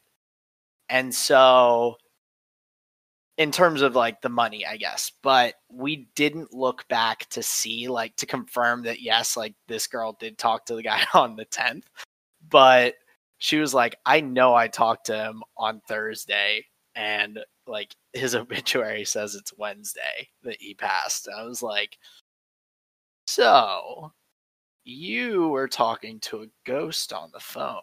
I was like, how was that? Like everyone was laughing, but I'm just like, the whole situation is so bizarre. I'm like kind of in a spot where I'm like, I don't know what's going on here. Like, is this something supernatural? Is this other Steve that came in to drop off the funds? Is this some like weird money laundering scheme or something? Because I'm like, the deposit's not a ton of money. It would be kind of silly to like try and do something to this extent for like the amount of money it is for the deposit.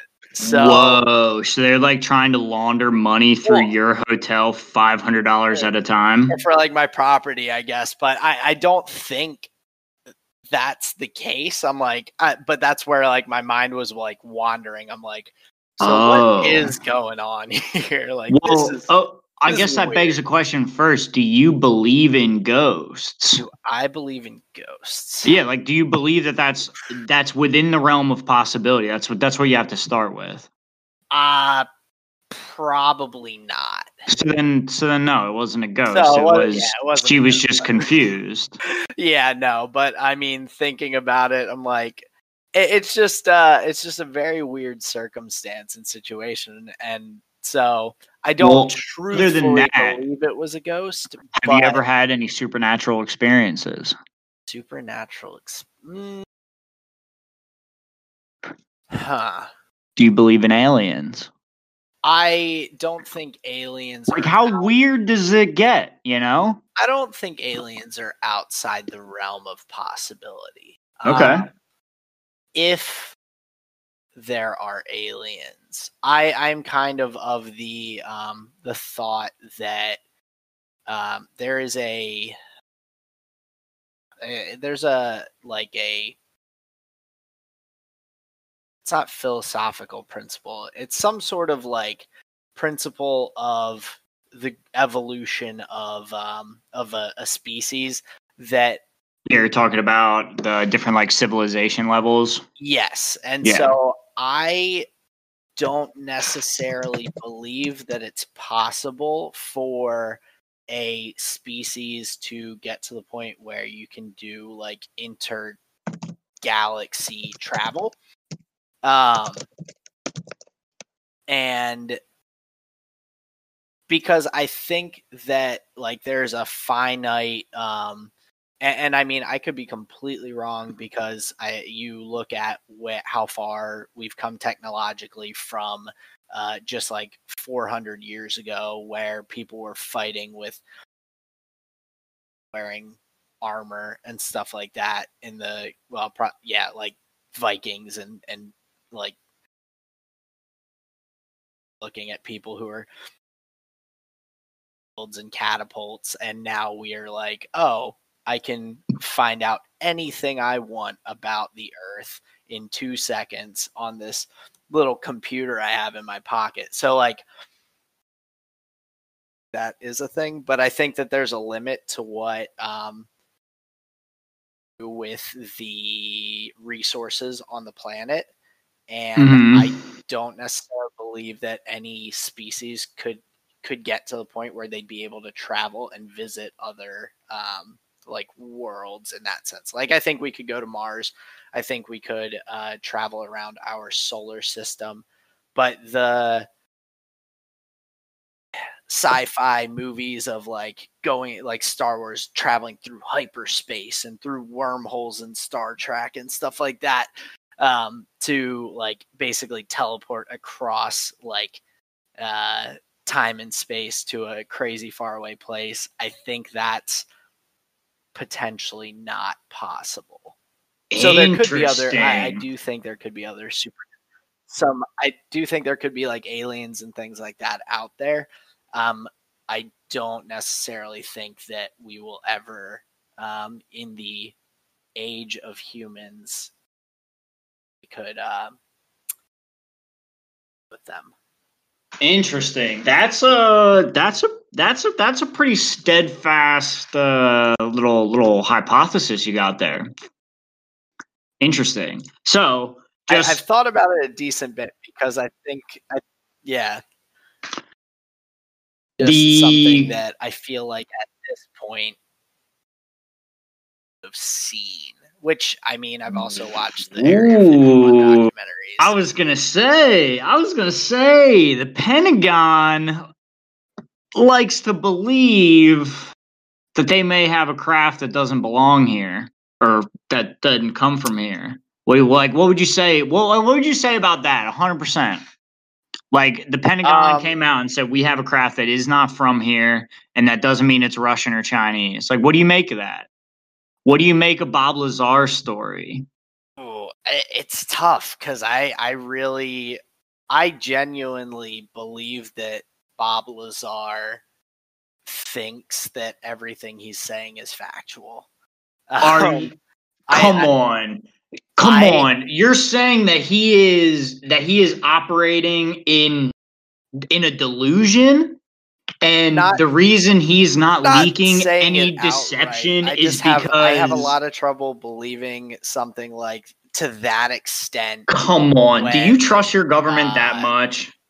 No one else can. And I mean, you can say he has friends and family members that he took out to the desert, and they other individuals do corroborate his story, in weird patterns and in like non-earthly like transportation patterns.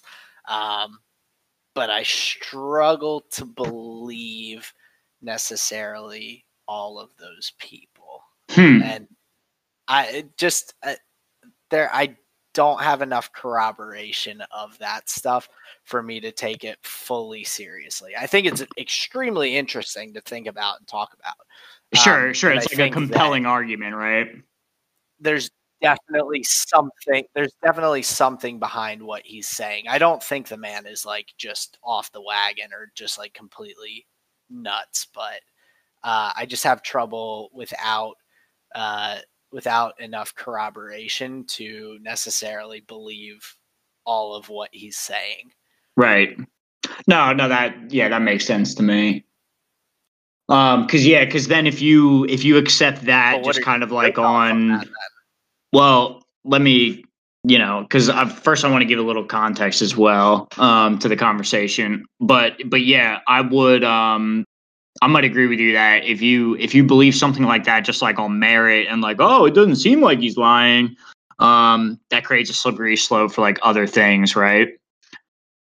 But in terms of Aaron, what you were talking about, yeah, exactly. So you were talking about like different civilization levels and like reaching different like modes of travel and stuff like that. So the thing that we're referring to is the Kardashev scale. It's a method of measuring a civilization's level of technological advancement based on the amount of energy they're able to use. Now, this definition is coming right from the Wikipedia.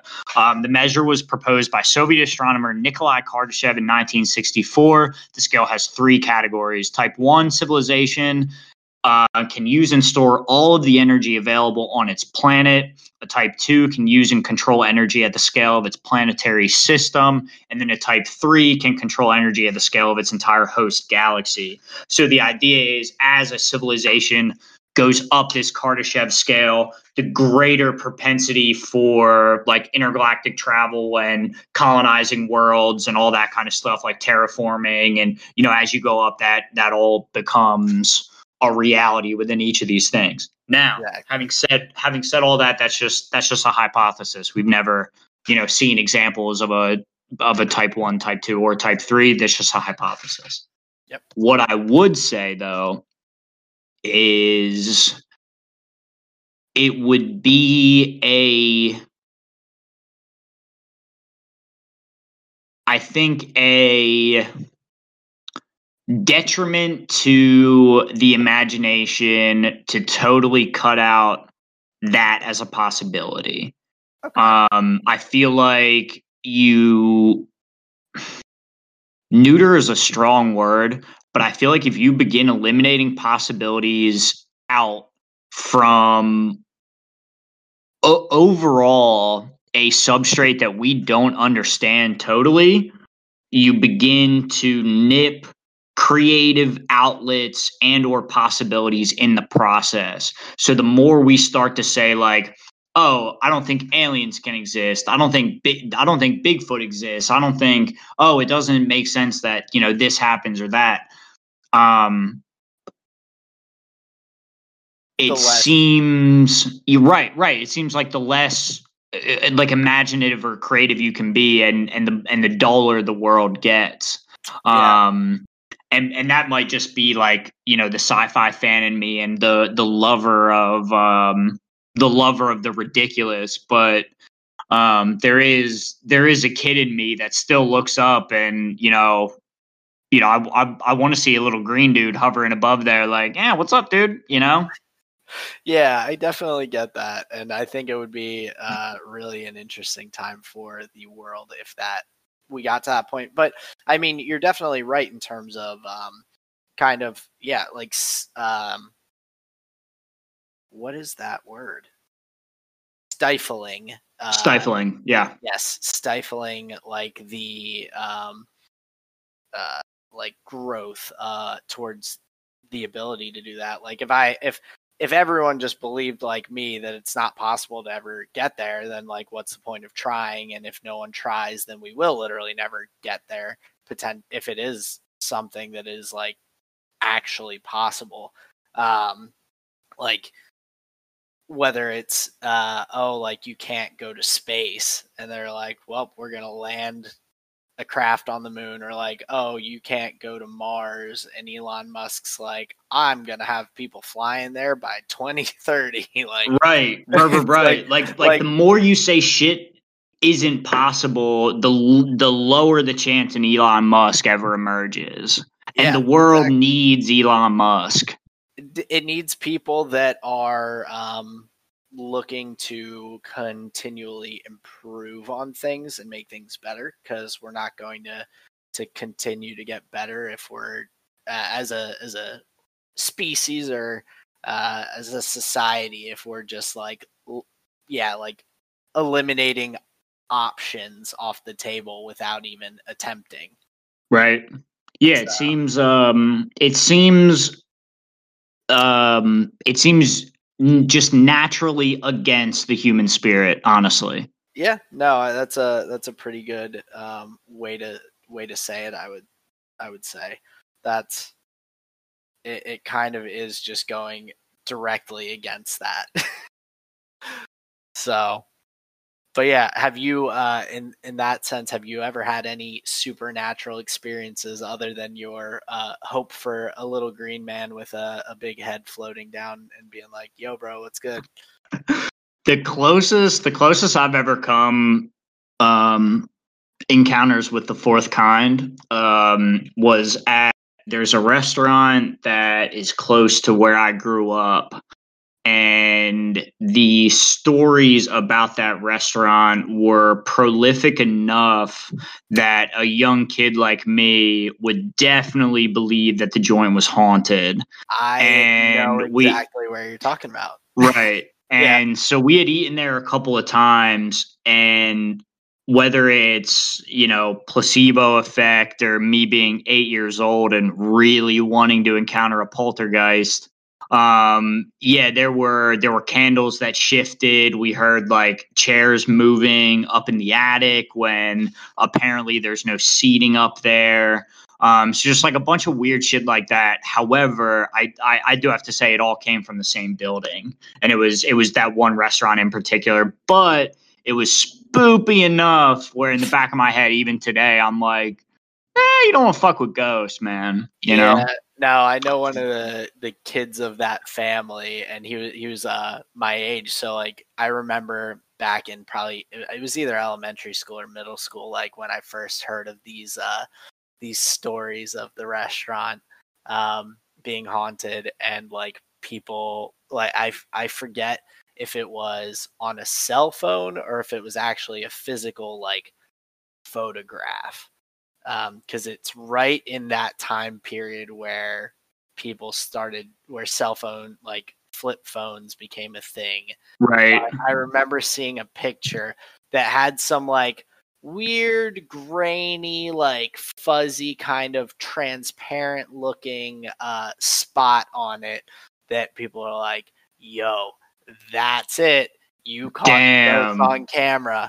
And like I remember seeing it and being like, I don't know, but that looks pretty weird. Right, right. Oh man, that would send my brain running wild, bro. Yeah, I would have been convinced if I saw a photo. Holy shit! But no, that's crazy because it wasn't necessarily like the shape of a person. It was just kind of like and like how some, depending on who listens to this, some audience members may not remember super well like the times of taking pictures on a film camera and taking them down to what was it called? Well, you would have to take them to like CVS and get them developed or whatever. You could take them to CVS, or you could go to their actual like film camera like places. Oh yeah, like the Kodak stores. Yeah, like those. But there was another one that I'm blanking on the name, but there was another one that was like before the Walmart near us turned into a super center. There was a strip of stores next to it that were like just like a mini mall kind of strip there. And in that strip, there was one of these like photo centers. And I just can't remember what it was called, but like an Epson photo center or whatever. Yeah, like something like that. And so the fact that these are being developed off film lends itself to there occasionally being maybe a glitch with the black light that causes a discoloration on the photo, or if it was on a cell phone and I'm misremembering. I mean, early cell phone cameras were garbage. Yeah, it's just like it could easily be mistaken like a lady who sees like Jesus in her pancakes or whatever. Like you're just like really hoping, right? Yeah, that little shadow that was cast of light off the reflection of the lamp. I will admit it was a bit weird. Yeah. Well, and especially because it was like the town story, right? Like everybody who grew up around here like kind of knows about that restaurant and it was haunted and this and that. So like it lent itself to the legend, right? It's not like it was just like one-off stories that one kid told. Yeah. Oh, definitely. Yeah, and I think that's like what kind of led to the mysticism about it. So am I? So yes, I do lean towards being a believer, but that's just because I think it's within the human spirit. Do I have supernatural experiences of my own? Not many. Not many different varied ones, but yeah, that place was sweet. Yeah. No, I've never actually eaten there, but I've seen that picture. I've heard the stories, and so it's I don't know what to exactly believe with it, but it's definitely Well, an interesting thing to kind of the think real on. gem, the real gem is talking to the brewers that are in there now. Brewers not being a last name, brewers is in like beer brewers. They'll embellish a little bit with you. Like they'll kind of fuck around and be like, oh, like do you ever hear like ghosts or whatever? And they'll be like, oh, son, last Halloween. Let me tell you a story, Yeah, my like friend. it's cool. Like they really lean into it. And it's just like I've driven past, if I'm 28 years old, I've driven past that building 28,000 times. It's just great architecture. It's close to my heart. But Yeah, no, yeah, it's definitely a cool building. But yeah, I think that's pretty entertaining that they like kind of get into that and lean into the stories a bit with it. yeah, it's like town canon, dude. It's sweet. But yeah, That I'll take my fucking tinfoil hat off now, man. My bad.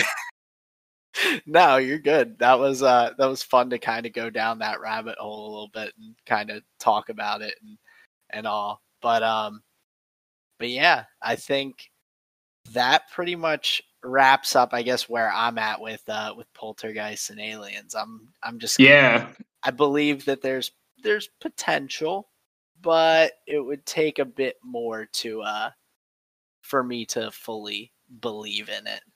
You sure. No, won't that's you probably won't see the that's me probably the logical position to have. you won't see me going and getting a CB radio and having it on at night, trying to listen to potential sounds from space coming in or anything.